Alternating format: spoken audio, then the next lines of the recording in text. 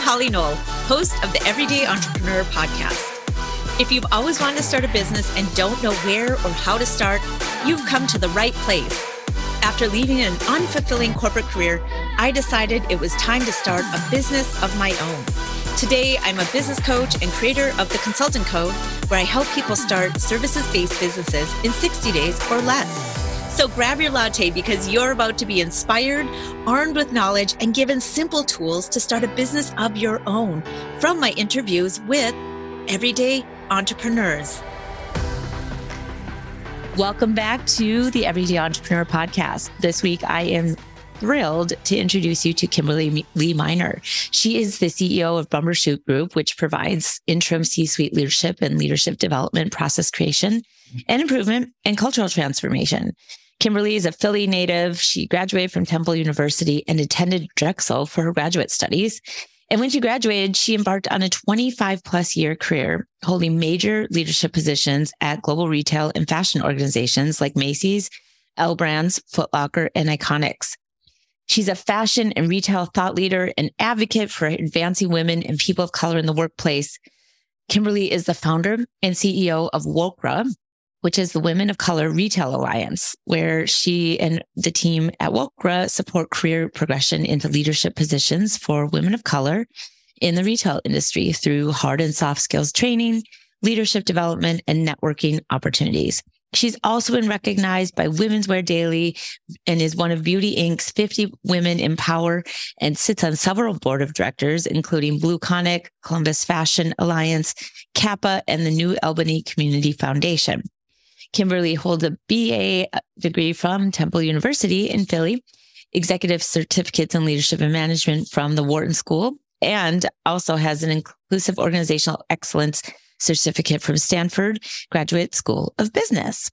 So on this week's podcast, I am excited to introduce you to Kimberly. We talk about really what it takes and what it feels like, what it takes to be seen in your role in the workplace or really anywhere professionally, and what it feels like to not be seen and what to do about it. I think often women and women of color, and Kimberly speaks more about this, have run up against blocks about really making themselves feel seen and be seen by leaders and peers in their organizations. So Kimberly dives deep into her experiences and will help you as you navigate the tricky place we call work in your own career when it comes to these topics. So without further ado, I introduce to you Kimberly Lee Miner.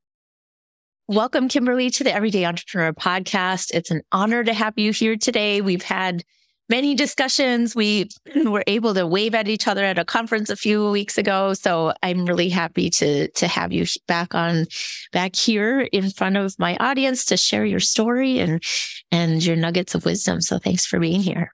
Well, thanks for inviting me, Holly. I'm looking forward to our discussion. We always have such good ones. I agree. Yes.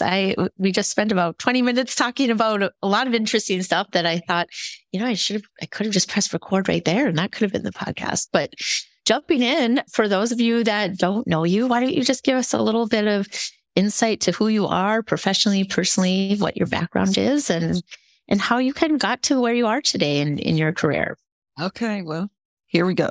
So I'm Kimberly, but I have a name for it, but I'm a entrepreneurial corporate executive, mom, wife, friend, neighbor, woman about change. And my profession, I've been in the retail and branding world for most of my career, from the start with Macy's executive training program to most recently in corporate. I was senior vice president and chief merchant for the home business at Bath and Body Works. And then I led merch ops and strategy. And my career has kind of spanned, obviously, 2.5 decades. But in that time, I've gone from traditional merchant roles and product roles to leading those organizations and building private brand organizations for Foot Locker, Davis Bridal, and several other companies, as well as being brand president for London Fog, Joe Boxer, Rampage, and Bongo.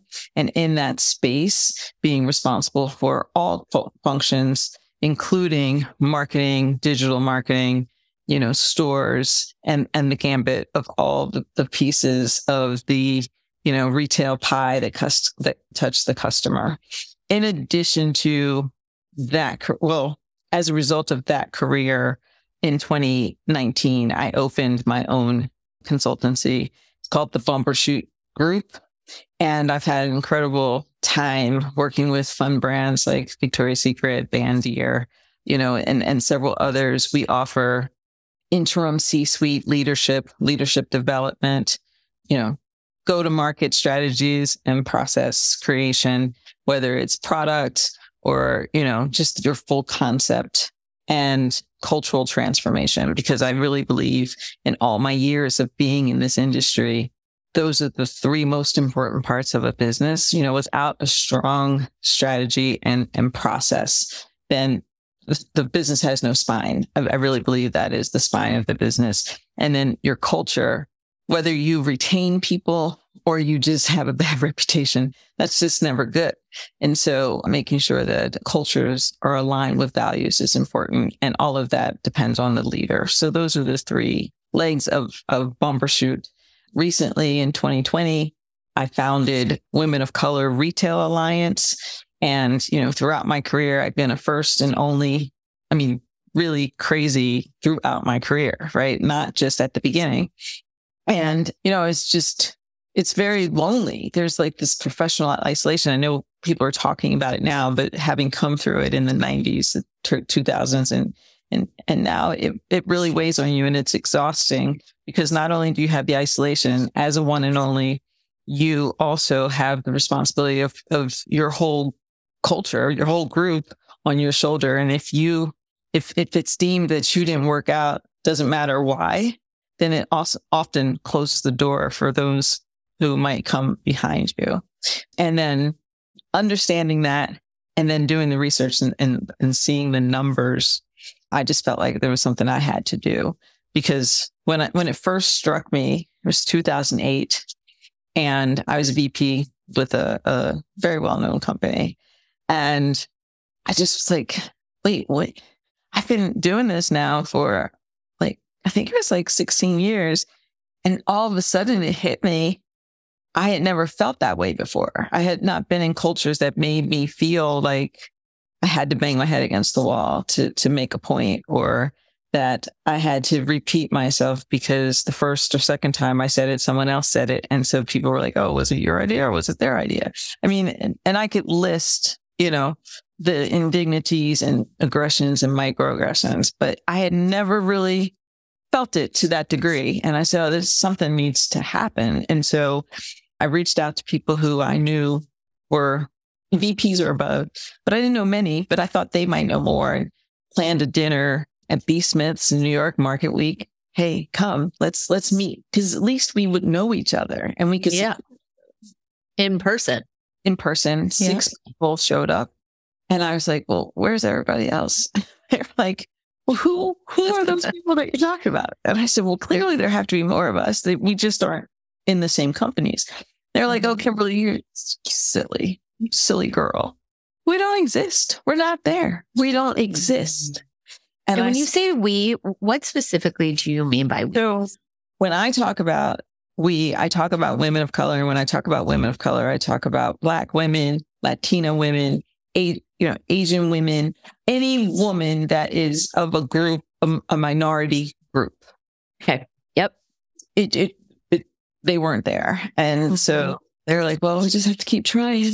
And it was 10 years later, it's 2018. I was at the Women in Retail Leadership Summit.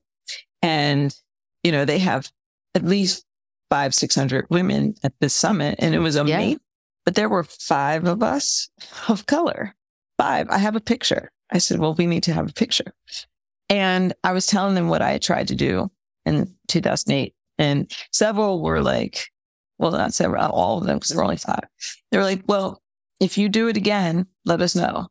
Let us know. Mm-hmm. And so in 2020, I said, okay, I think I'm going to do it again. And now we have LinkedIn. So hopefully the results better.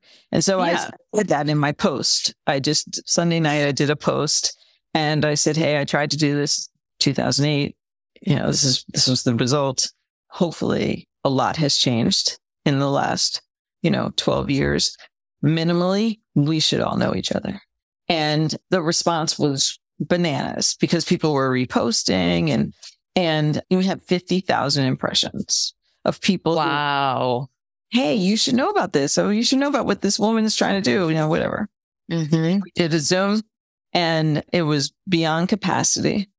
And it really, I was like, okay, clearly we got work to do.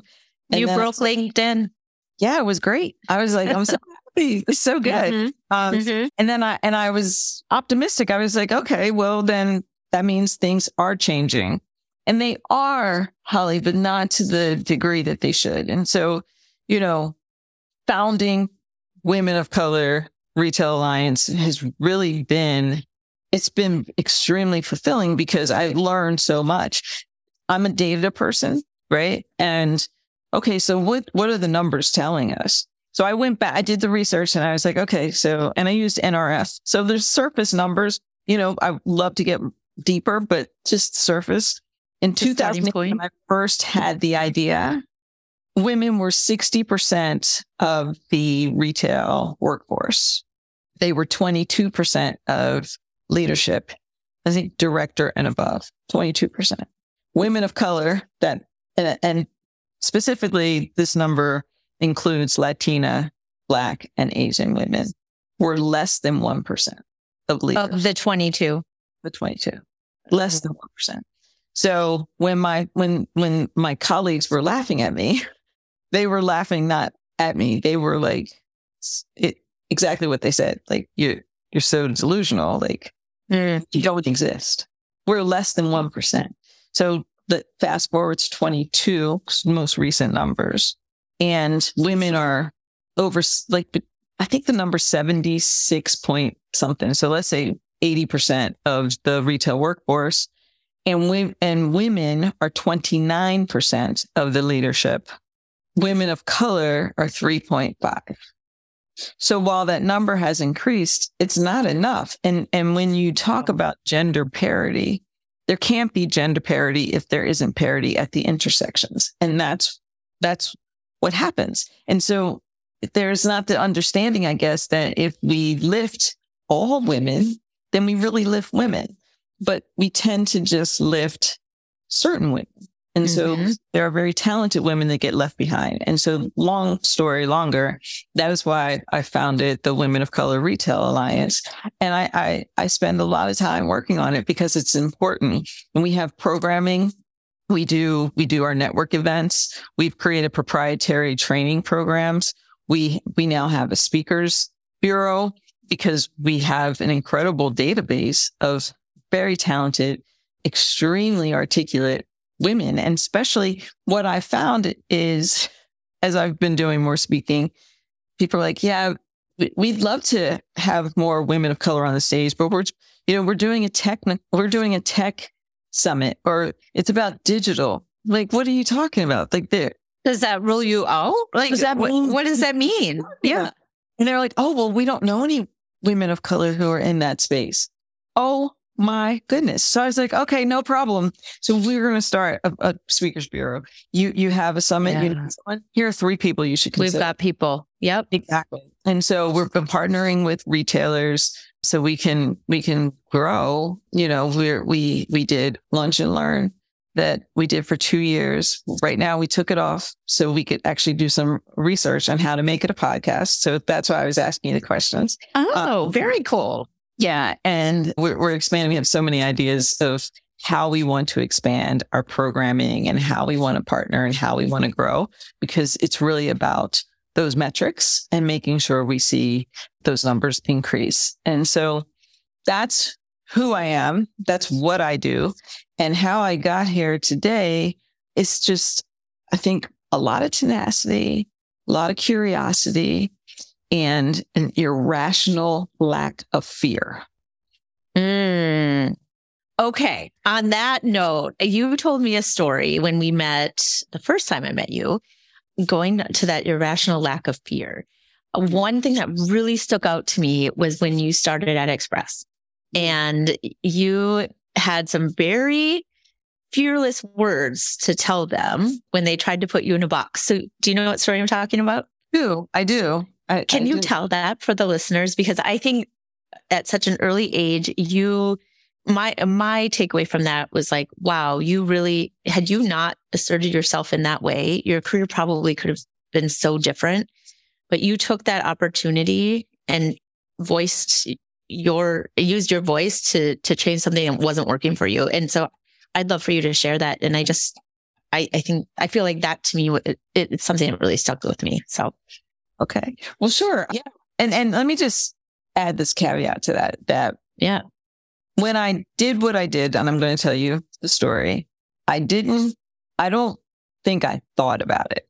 And I think sometimes as women, we get in our own head and we talk ourselves out of doing things in our best interest before we even have the opportunity to do it. For sure. What's somebody going to think of us? Well, So I just know that I really acted on impulse in that moment, which is the thing that used to scare my mom quite a bit. Yeah, we will find every reason our brains will find so many reasons to keep us safe and to talk us out of any hope or dream we might have that might feel scary. And I think I think it's just human nature too. Back in the cave people days, we needed to do that. That was survival mechanism. Well, now today in 2023, we don't need to survive in that way. Yeah. That means we're living our lives based on fear. And that's never going, you're never going to win. No. So here's a story. Okay. So I was in Macy's executive training program and one of my vendors, she was like, I just think you're really great. Like, is this what you want to do? And I was like, I'm here. Good. Learning, I'm moving. And she recommended me. They called me. I had my interviews with Express. And if I was going to go somewhere else, L Brands and Express was where I wanted to go because at the time, I was with a department store, but I knew that's not the future. People are shopping in like everyone. When I worked at Macy's, I would lose people all the time to L Brands. In some ways, Express or it was limited stores, and they were really what the mall was about. Oh, totally. Yeah, like in that time, right? Like that was the thing, and there was just an energy there, and so I go through, and I'm at my third. So I've had several interviews, and they were all in person because there was no Zoom then, and so I'm back and forth between to Columbus. And this was my third trip. And I had to meet with, I think I was meeting with the heads, like the head chief merchant and the chief head of planning. And I was always interesting that I was meeting with like some finance people but they didn't say why. They was just like, this is how we do it. Okay. You have to meet everyone because this is very entrepreneurial. So they call me into the HR office and they're like, Kimberly, everybody really loves you and we're really excited to give you this offer. And so I have been at Macy's and I have been in stores, in buying, back to stores. When I was in buying, I actually was buying. So I was an assistant and I was also a buyer. So I thought they're going to offer me a job as like a buyer. Or at least an associate buyer, like, right? Yeah. Where I want to be. Yep. And I said, Kimberly, we really like you to join us. We're super excited to have you join the team. And the job is store analyst. Wah, wah, wah. So I was like, wait, what? Thank you. Thank you. But what does that career path look like? Mm-hmm. And so they were like, oh, well, this is financial. And then, it's a lot of analysis. And then you go from there to allocator and then from allocator and they're telling me the whole path of planning and allocation. So I'm listening and I said, oh, wow. Yikes. So I really want to work for Express. I really do, because I know that you're the future, like you're the future of retail. And now that I'm in this industry, I love it. But I don't want to be a planner. And they were like, well, what are you saying? I said, well, I don't know. I don't think I can accept this job Because if the only place I'm going to be, the whole path is just going to take me in planning, I can't accept that. No, thank you. But I can't. And they were looking at me like I was on, like the looks on their faces were like, what? Like, who turns us down? Right. And so he said, Dick Johnson was his name. And he said, well, no one's ever said that. No one's ever said that. What do you want to do? I said, well, I eventually want to be I want to run a brand. Like whether it's my own or someone else's, like I want to be Pam. I want to be Michael, and I don't think I can do that if my career just takes me into planning. So is there, like, if I do this, is it the option to move into merchandising? Because if not, I can't accept this. Yeah. Well, no one. Okay. So here's what we're going to do, Kimberly. I'm going to reach out to the leaders and you're going to go out with the realtor to get a feel for Columbus because she's already here. And when you come back, before you go to the airport, we'll have an answer for you. But this is you're stopping us because no one's ever done this before. I said, okay.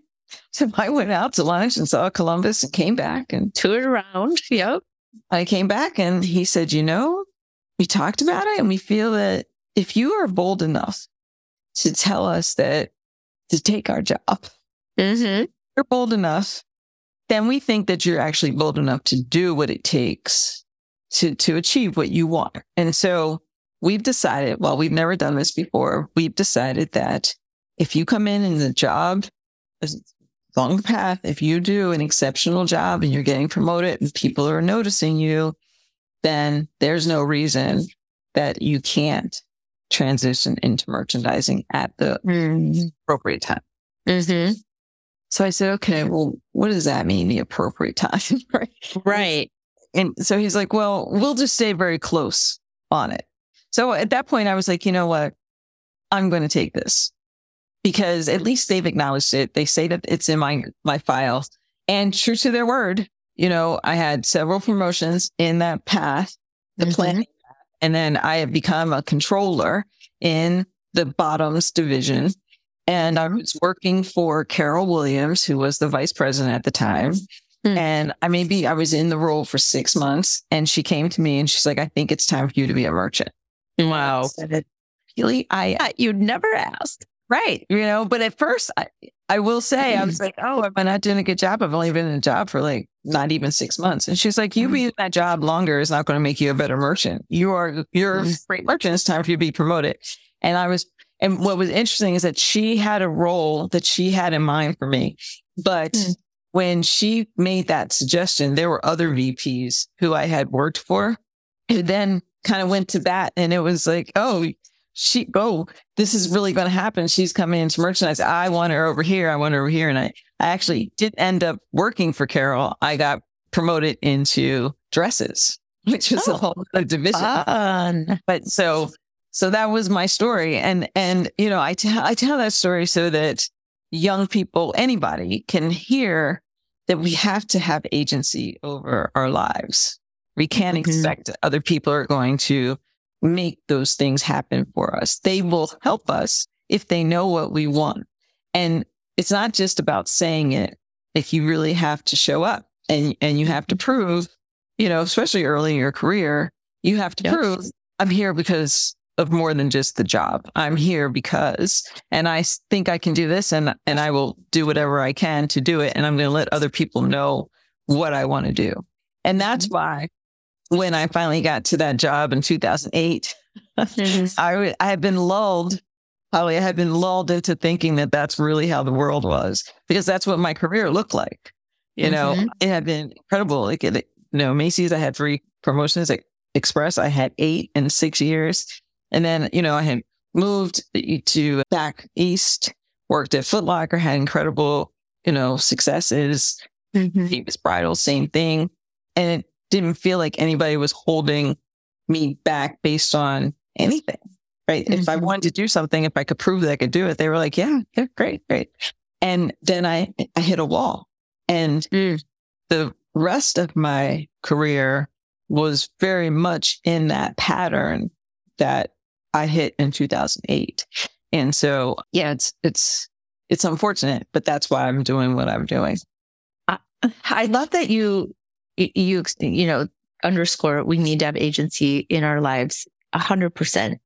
And and that manifests itself in many different ways, personally, professionally. I think we have so much more power and control over what happens not over what happens in our lives, but how we want to approach our lives. Then I think sometimes we realize, and it's easy, I think, for people to think, well, someone else will help me, or things will just fall into place if I keep my head down and keep doing the right thing. And that's not always the truth. That's usually not the truth. One thing you shared with me when we talked previously too, was just how you shared a statistic about how women of color stay in their roles for an average of 5 to 7 years.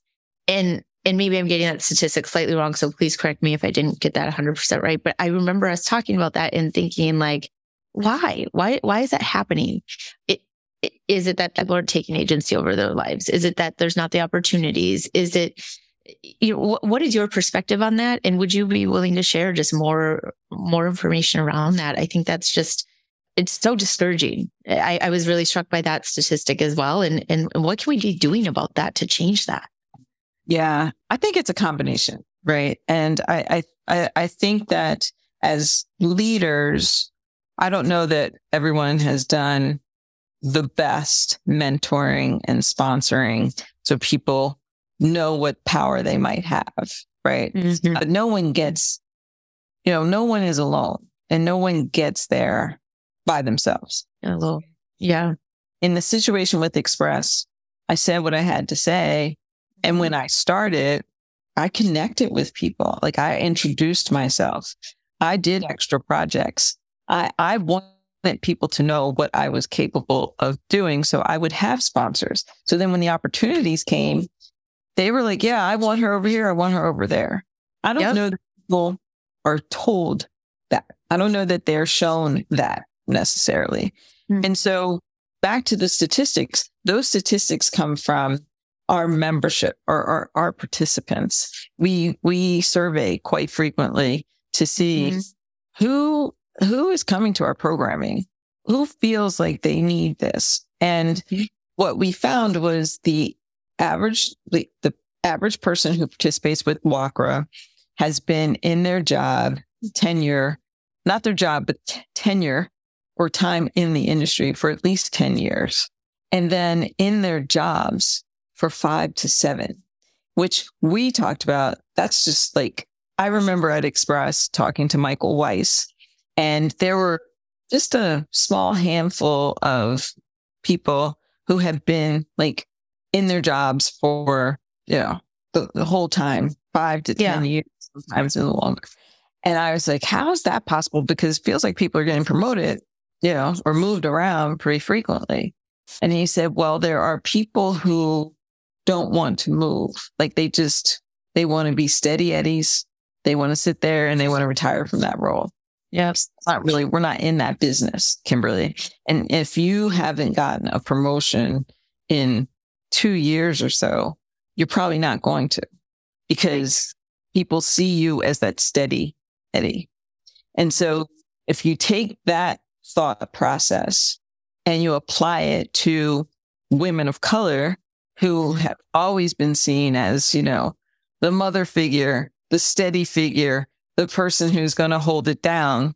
And then you see they're in these industries where they also feel like that might be their responsibility outside of their jobs, right? We do have a lot on us as women of color. And so if you are put in a situation that seems unsteady, or you're thinking, oh, if I push too hard, I might not have a job. If I make this person upset by challenging how I'm being treated, I might lose an opportunity. Then you might, okay, this is a solid job. It's good company, has good benefits. I'm going to put my head down and I'm going to work my ass off, and hopefully I get results. Right. hopefully the results will speak for me and I will get noticed and I will get promoted. Mm-hmm. And I think that's what we're seeing. That's what we're seeing. And, you know, in talking to the women in our cohorts, I hear that a lot. Like, how do I get seen? I've done this. I've had this success. I've had this success. You know, we had an event not too long ago. There's a young woman there, and she had been a designer for 7 years for this company. And she said she had like 10 bestsellers, like #1 bestsellers. And she had not gotten a promotion. She had not gotten a raise.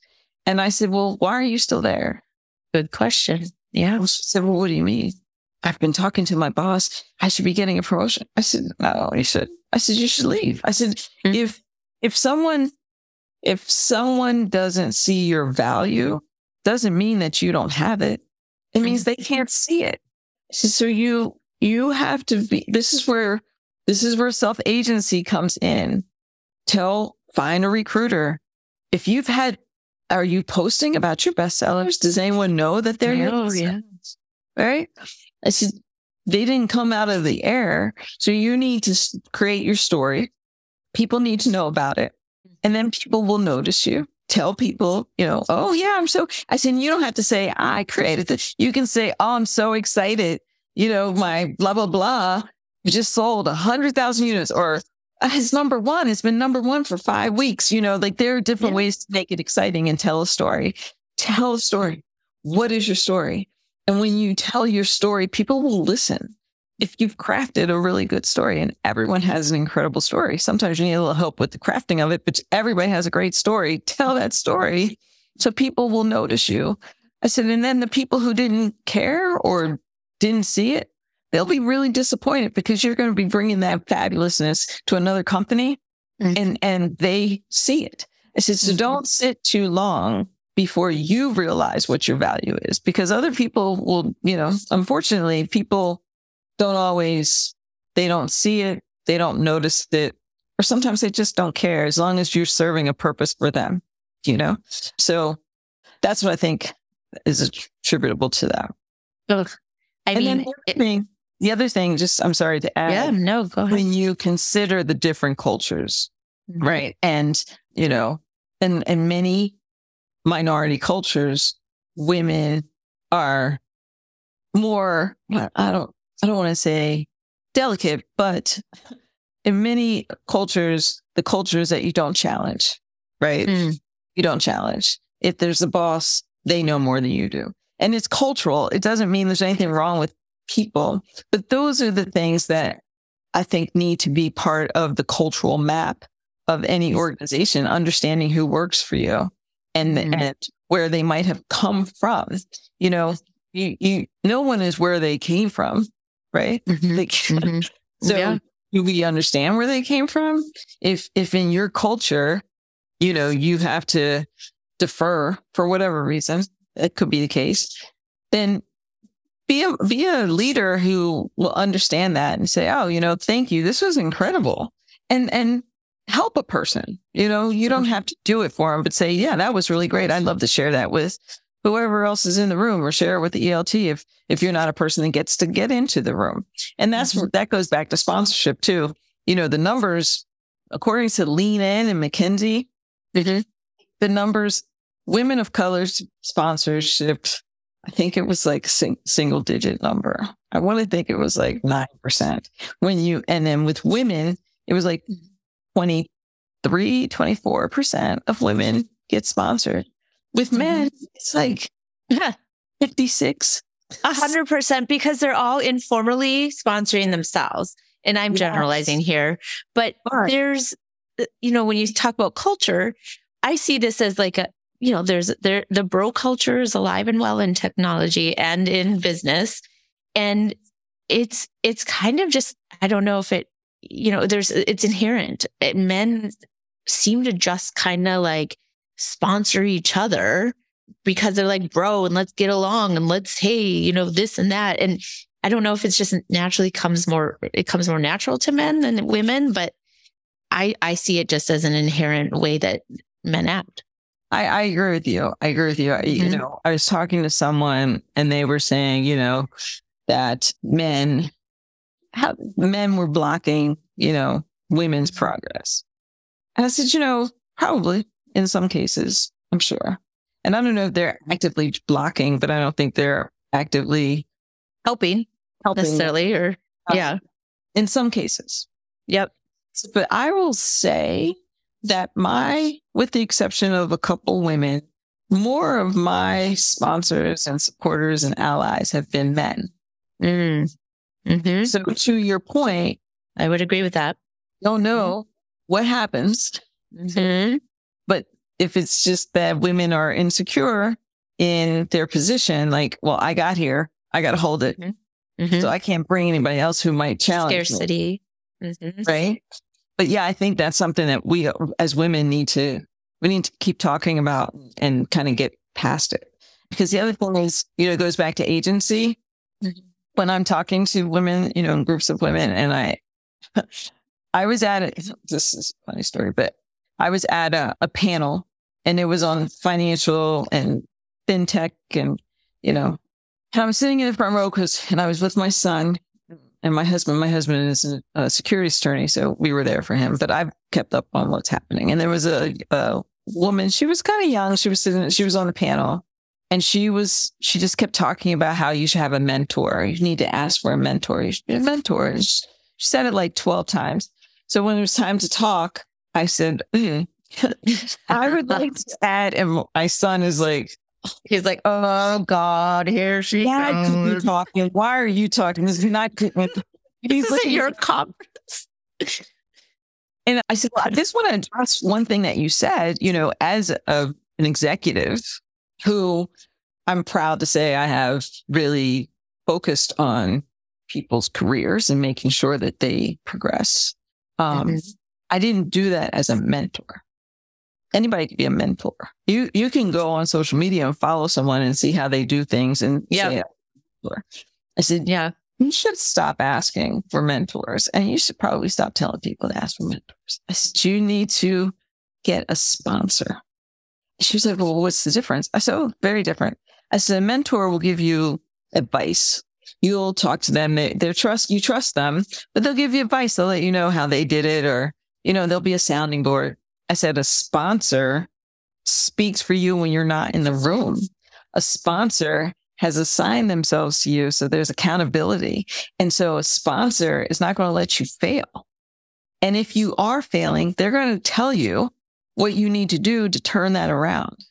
I said, and a sponsor will be like, a sponsor is at work. A sponsor gets you noticed. I said, here's what happens. The executives come in a room on a regular basis. They talk about their team. They talk about the people who they think are amazing. They talk about the people that they think they aren't. You want to be one of the people that are amazing, that person is committed to your success. That's the difference. If you're in a corporate environment, that is so important. And most people don't know about that and they don't know the difference. So they keep asking for mentors and they get a mentor. And then they sit there with their mentor and other people are moving forward. Those are the things, the tools, politics of how to manage in corporate America that we don't know. No one tells us because so few of us come from parents who've been in that corporate environment to open the door to say, hey, this is how you should handle yourself. This is opportunity. It's just not. That's not the reality. Whereas a lot of those bros, they come from that. They've taught it in their fraternity. Like they're just lots of opportunities for them to.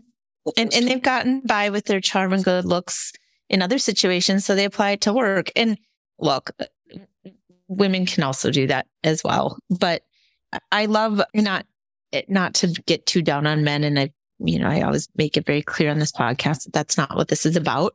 But I do think that's an important distinction, a mentor versus a sponsor.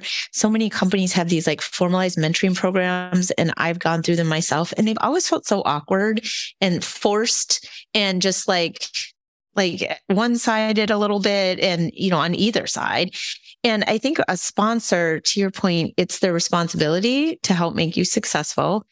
it's not their whole responsibility, but they're also vested. And I think that's a distinction between a mentor. They will say your name in a room when you're not there. I would like to know, just for, listeners out there, people might be wondering, how do you formalize a sponsorship, or do you formalize it? Does it happen naturally? Do you ask someone to be your sponsor? How do you kind of know who your sponsor is? Well, is it important to know who your sponsor is? I mean, I guess it is in some ways. So here's what I think. I think you want the person to come to you, right? I've not been, and maybe this is something I just have to work on my own issue. I've not really been comfortable. I don't know about comfortable. I've never asked someone to be my sponsor, but I've had. Yeah. I didn't know they were my sponsor until something happened, right? And I found out they were my sponsor. But my approach is always, I introduce myself to everyone. I do this. What do you do? How do they work together? Wanting to know how the operations of the company work and what teams work together. Because I wanted to know in my head, like, who can I go to? Who's my person? Who do I need to share what I'm doing with so they can see it? Who's influential? Who can make decisions? Are you? Yeah. Oh, are you an admin, which is really good because you can get me on somebody's calendar, or what do you do? Like really understanding what people do, and then making sure that if you know what they do, you know what you do that impacts them and can make their life easier, right? It can make their business better. So start with understanding the workings of the organization and who is who. And make sure you're walking down the hall and say hello. When I was at Talbot's, I talked to my husband about this. There was this young lady, and there were maybe 3 of us women of color in the office. And I would see her walking towards me, and I'd say, "Hi, how are you?" She'd put her head down, wouldn't say anything. And I was like, "What? What's the problem?" And so it's after a few times, I said to my husband, I don't understand what's happening. Like, I'm speaking to her and she's not speaking back. Yeah. And he was like, well, maybe she's intimidated. And I said, that's crazy. But that was exactly the case, because she was a junior. I didn't know what her job was. I just saw her, but she was very junior to my role, but I wasn't looking at it like that. And so I tell that story to say, speak to everyone. Just say hello. And if it's somebody you've never met, you work for the same company, just say, hi, I'm Holly. Nice to meet you. I work in blah, blah, blah. Where do you work? You all work for the same company. And if you take time, people appreciate that, and they will share what they do and start to create a pattern, a path for, oh, this is somebody I should know. And sometimes when I tell people that, they're like, oh, well, that's seems manipulative. What? That is not manipulative. It's intentional and purposeful. Exactly. It's purposeful. We're not telling you not do anything. I'm not telling you to, do anything crazy other than get to know who the players are and make sure that anything you do that is noteworthy. I don't mean just your everyday job. Like, you don't get promoted for just doing your job. That's just not how it works. Nope. And I know young people right now are really upset with me for saying that. That is true. You do not get promoted just by doing your job for a certain amount of time. You should be promoted because you have done something exceptional. You've accomplished something. Yes. Yep. And so it's the young lady who had the bestsellers, she's accomplished a lot. She should be promoted, right? But that's how you get in front of people. And then those people, if they're worth their salt, and that's the other thing, those leaders, if they're leaders and not just managers or, people who manage. I'm not saying anything bad about managers. What I'm saying is there's a difference between a leader and a manager and a director and a leader. Like, someone who's really a leader is thinking about the future of the company and the team. And they are looking for superstars, right, to move forward. Those are the people you need to know, because they will say your name. And even if they tell you, okay, I think you're great, I've got your back. Would you, I'd love to sponsor you. That's like the icing on the cake. But I don't think in most situations it's going to be that formal. It happens that formally. Yeah. Yeah. And I don't think you can make it like, I can see how you can have a formal mentoring program. Know how you make a formal sponsorship program unless you start when anyone starts, like automating their partner with someone. They're assigned to you or something. Yeah. And then you can see how it goes. Maybe I think that might be kind of interesting to see what that would look like. Yeah. Well, thank you. I think that's a really great topic and theme that I think people should take away, is thinking about how can you go deeper and beyond mentorship to sponsorship to help you accomplish your goals, to help someone accomplish their goals and their career goals. To be both-sided too. The message is to not just the employee, but it's also to the leaders. To leaders. Well, let's use your influence for good. Yeah. Yep. A final question or topic, also something that you mentioned to me last time that just really struck me and stuck with me. And this is switching gears a little bit and back to the women of color focus and just sharing your perspective here, because I think I think it's important to have a place to share this particular theme, because I think this is something that I see often myself. I'd like you to share just your perspective on being a businesswoman first versus a representative for DEI. And that's something that you brought up last time. And I'd like you to just talk more about that with us. Yeah. So, we've talked about how small the numbers are with women of color in leadership roles, running and in business. Generally, we've been in other roles. We've been in HR, we've been in support roles, products, right? But it's a very small number of people who are leading businesses. And I think when people think of women of color and DEI has become, buzzword, they're like, oh, well, you've lived it, so you can speak on it. You can lead DEI organizations. You're the expert now. You're the expert. And when I first was approached to do some speaking, it was, we'd like you to speak on DEI. And I said, well, I'm not a DEI specialist, but I have run $1 billion business and that, and I could talk about that because I think my journey would be interesting to be, at this point in my life, and to have built and grown businesses that are over $1 billion. They're like, yeah, no, we want to talk about DEI. That's where we have an opening. I was like, that is so weird. And then I was talking to a friend of mine who worked for a credit card company. She was in finance. I mean, she's brilliant, has her doctorate of finance. And she was running one of their larger divisions. And they said, oh, we'd like to give you this extra responsibility, and you're going to be the executive sponsor for the DEI organization. Now, they didn't have a DEI officer. They just gave this to her, and you're going to do this. And she did a very good job at that while she was doing her other job. Came back to her, and they were like, you've done such a good job in this role. We'd like to offer you the role of DEI officer. What's happening to my book of business we're going to give that to, let's say his name is Steve. We're going to give that to him. And we want you over here. We think you actually did better over here. Well, what are the metrics? How are we, right? Define better. Yeah. Right. Like, how are you defining that? Like, I ran this business over here and we did extremely well, and I had goals and I exceeded them, and now you want me to be DEI. And I don't think that, I don't know. So if your listeners, if I'm wrong, please, respond. But I don't think that happens to anyone else. I don't think that happens to white women. I don't think that happens to men. It happens to Black men, but I don't, or men of color, but I don't see that happening to my white colleagues, or people I know. And I think it's such a disservice because those are the most underfunded areas. There aren't metrics. There aren't goals. Like, you have to create it all yourself. And then they can say, well, you're not doing a great job. Right. But are we prepared to do that? Just because we are of color?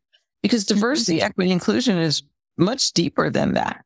It's much deeper than just, your personal experiences, I took from the Stanford Graduate Business School, I have a certificate, organizational excellence, leveraging inclusion and equity, because I wanted to know more about it. Not because I wanted to be a DEI officer, but I wanted to understand it on a deeper level because for you. Right. And it affects all levels of accessibility. It's not just a race or a gender thing. There's so much more to it. And obviously I'm very passionate about this because I think that DEI, just that term DEI, has been weaponized. It's been, made to be a part of this whole woke thing. And it shouldn't be a title as far as I'm concerned. Like, it should be about, to me, diversity is given. The world is diverse. What are we talking about? Like, the world is diverse. So what's the diversity? It's about inclusion. Mm. And the only way we get inclusion is through equitable practices, right? Because everyone is not on an equal playing field. So if you're giving at equal, then there are people you aren't touching. But because of people standing in the doorway to inclusion, then not everyone has the same opportunities, but everyone exists. So the diversity is there. And companies need to really look at, what does inclusion really mean? And it doesn't mean you have to have a Black person sitting in that office of one with the smallest budget trying to stretch and it also shouldn't be just an office of one, because inclusion and equity should be a part of your values, and it should be a part of every function of your company, not HR. My opinion. Bravo. Yes. Yes. And I'm sitting here like clapping, like, yes. Yes. Yeah. Thank you for sharing that. And one thing you said earlier along those lines was just, in order to, this is a women in tech focused podcast, but one thing you said to take this a step further earlier was, we need gender parity at the intersections. And I love that you said that. And what to you defines an intersection? What is an intersection, and what does gender parity at intersections look like to you? Well, so let's just look at, and I don't have the women in tech numbers, although I'm affiliated with them. Yeah. But let's just take the retail numbers. So if there are 22%, so women are 50.5% of the population. Okay. That's a given. So that's a data point. Mm-hmm. I think Latina women are 18.6% of the population. The U.S. population? Uh-huh. Okay. Yep. And Asian women, so if we take the whole population, so Latina or Latinx are 18.6 and Black are 14 point something and Asians are 10.1, I think. And then you apply that 50.5% of the population are women, right? But that means the minority, the racial group is the same percentage. It's just half of the total, a little more than half. Mm-hmm. Mm-hmm. And we look at 22% of leaders are women. And of that, so then we make that 100%, and 3.5 combined, Latina, Black, and Asian are 3.5. So that's the intersection. So women, intersection, race, right? Mm-hmm. Then each race. Then you have further intersection, disabilities, and then you have LGBTQ, gender, and we break it down. So those are the intersections. So at the intersection of Black and female, or, Black women leaders in retail, that number is 1.5%. Latina is 1.6 and Asian is 0.7. So what it looks like is getting those numbers closer to the percentage of the population, right? Like, because even if you were half, so Latinos were 9% of the leadership, and African American, Black were 7%, and Asians were at 5%. That's a whole hell of a lot better than 1.5, 1.6, and 0.7. So that's what it looks like. And that's what's not happening. I had a conversation with a woman, and I know she won't mind me saying, I won't say her name, but she won't mind me sharing this conversation. She's an icon in retail. She has been the CEO of several companies. So an amazing woman. And she's done incredible things for women, getting women on boards in retail companies and in leadership positions and in the C-suites. And I met her not too long ago, and I was telling her about Women of Color Retail Alliance, and I was sharing some of the data, and she was like, oh my gosh. And she gave me information because she wants me to be a part of this other organization. And then we had a follow-up phone call. And she said, Kimberly, I have to tell you, I have not slept well since we talked. And I said, why? She said, because in all this time, and I mean, she's been in this industry for a long time. She graduated from college in the 70s. And she said, all of these years, I have been so focused on women. She said, but after I talked to you, I went back and I looked at the women I had put in position and all the change. She's like, and I was so proud of myself because I was a proponent for women. She said, and there were no women of color. She said, over my whole career, I saw women and didn't even think about what you call the intersection. And that's what happens. We're not thought of because we're not seen. And until we're seen, we're not going to be thought of. You know, it's this vicious cycle. But that's the intersection. And that's where people should be looking. That's where focus needs to be. Because that's the magic, the intersection. Oh, gosh. That made me like this whole hour has been very insightful and just eye-opening for me. And I can relate to that woman. And thank you for sharing that story because it gives me a huge pause and I'm kind of out of words at this moment. So thank you for sharing that. And if people want to learn more from you and work with you or work for you or hire you in your consulting company, where can we find you and how can we go about staying connected? Oh, absolutely. So let me just share all that information. So yes, I'm on LinkedIn. On LinkedIn, you can find me on LinkedIn. I'm Kimberly Lee Miner on LinkedIn, and I welcome, as long as you're not trying to sell me one more service on me. But I know authentic connection. Like seriously, I want to talk about, I love talking about how technology is influencing the retail industry. I love talking about the intersection and how we can make a difference in the future and really lift all women. We can't lift all women if we don't lift all women, right? And then my company, the Bumbershoot Group, let me just again, we focus on leadership, interim C-suite leadership, process and go-to-market strategies and creation and improvement. I love reimagining and process, and I've got the best people who work on my team, and cultural transformation. Because to me, those are the three legs of a successful business. And we have done retail. We've done, brands, working with private equity company, with startups or established turnarounds. And we've also worked in the financial services industry, believe it or not. So really interesting. But you can reach out to me on LinkedIn, or you can actually email me, Kimberly@bumbershoot.net.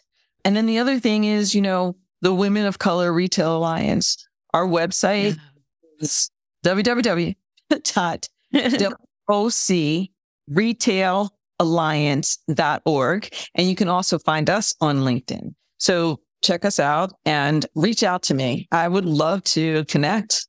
Absolutely love to connect and continue any of these threads that we've started. Holly, this has been amazing. And I appreciate the platform, and I appreciate your interest and your vulnerable reaction to, what's kind of going on. Like that's what we need more of. People need to hear it. And to like synthesize, how can I be a part of that in some way? Yeah. Yes. Well, I hope all the listeners that listen today figure out ways and think of ways to be a part of creating change and creating opportunities and sponsorships for all women, and specifically women of color. I know personally, I have some thinking to do myself. and some work to do continuously. My whole life is going to be work, but on all the things. But, this has really given me some things to think more deeply about. So thank you, Kimberly, for being here. And everyone, the links to the information Kimberly just shared will be in the show notes. And please follow up with her or check in with her or reach out if you feel moved. So thanks, Kimberly, for being here and really appreciate your time. Okay, take care. Are you curious if your business idea will actually work? Don't worry, I've got you. Your best business idea starts here at hollyknoll.com/free. Go to the link and download my free business action guide. In this guide, you'll map your skills and expertise to build a profitable business idea. You'll solidify an irresistible offer that turns contacts into clients. And you'll implement my step-by-step framework to quickly land your very first client. Thank you for joining me this week on the Everyday Entrepreneur Podcast. There are thousands of podcasts out there, and you chose to be here with me. And for that, I am truly grateful to you. For more information on today's episode and this podcast, visit hollyknoll.com/podcast, where you can find links discussed in the shows and connect directly with my guests. Remember to subscribe to the show on your favorite podcast platform so you'll never miss an episode. And while you're at it, if you enjoyed today's show, share your rating on iTunes. Or if you'd rather tell a friend about the show, that would mean the world. And remember, check out my free business action guide at hollyknoll.com/free. Or for more business building tools, visit the consultant code on Instagram. Until next time, keep taking action to build your business.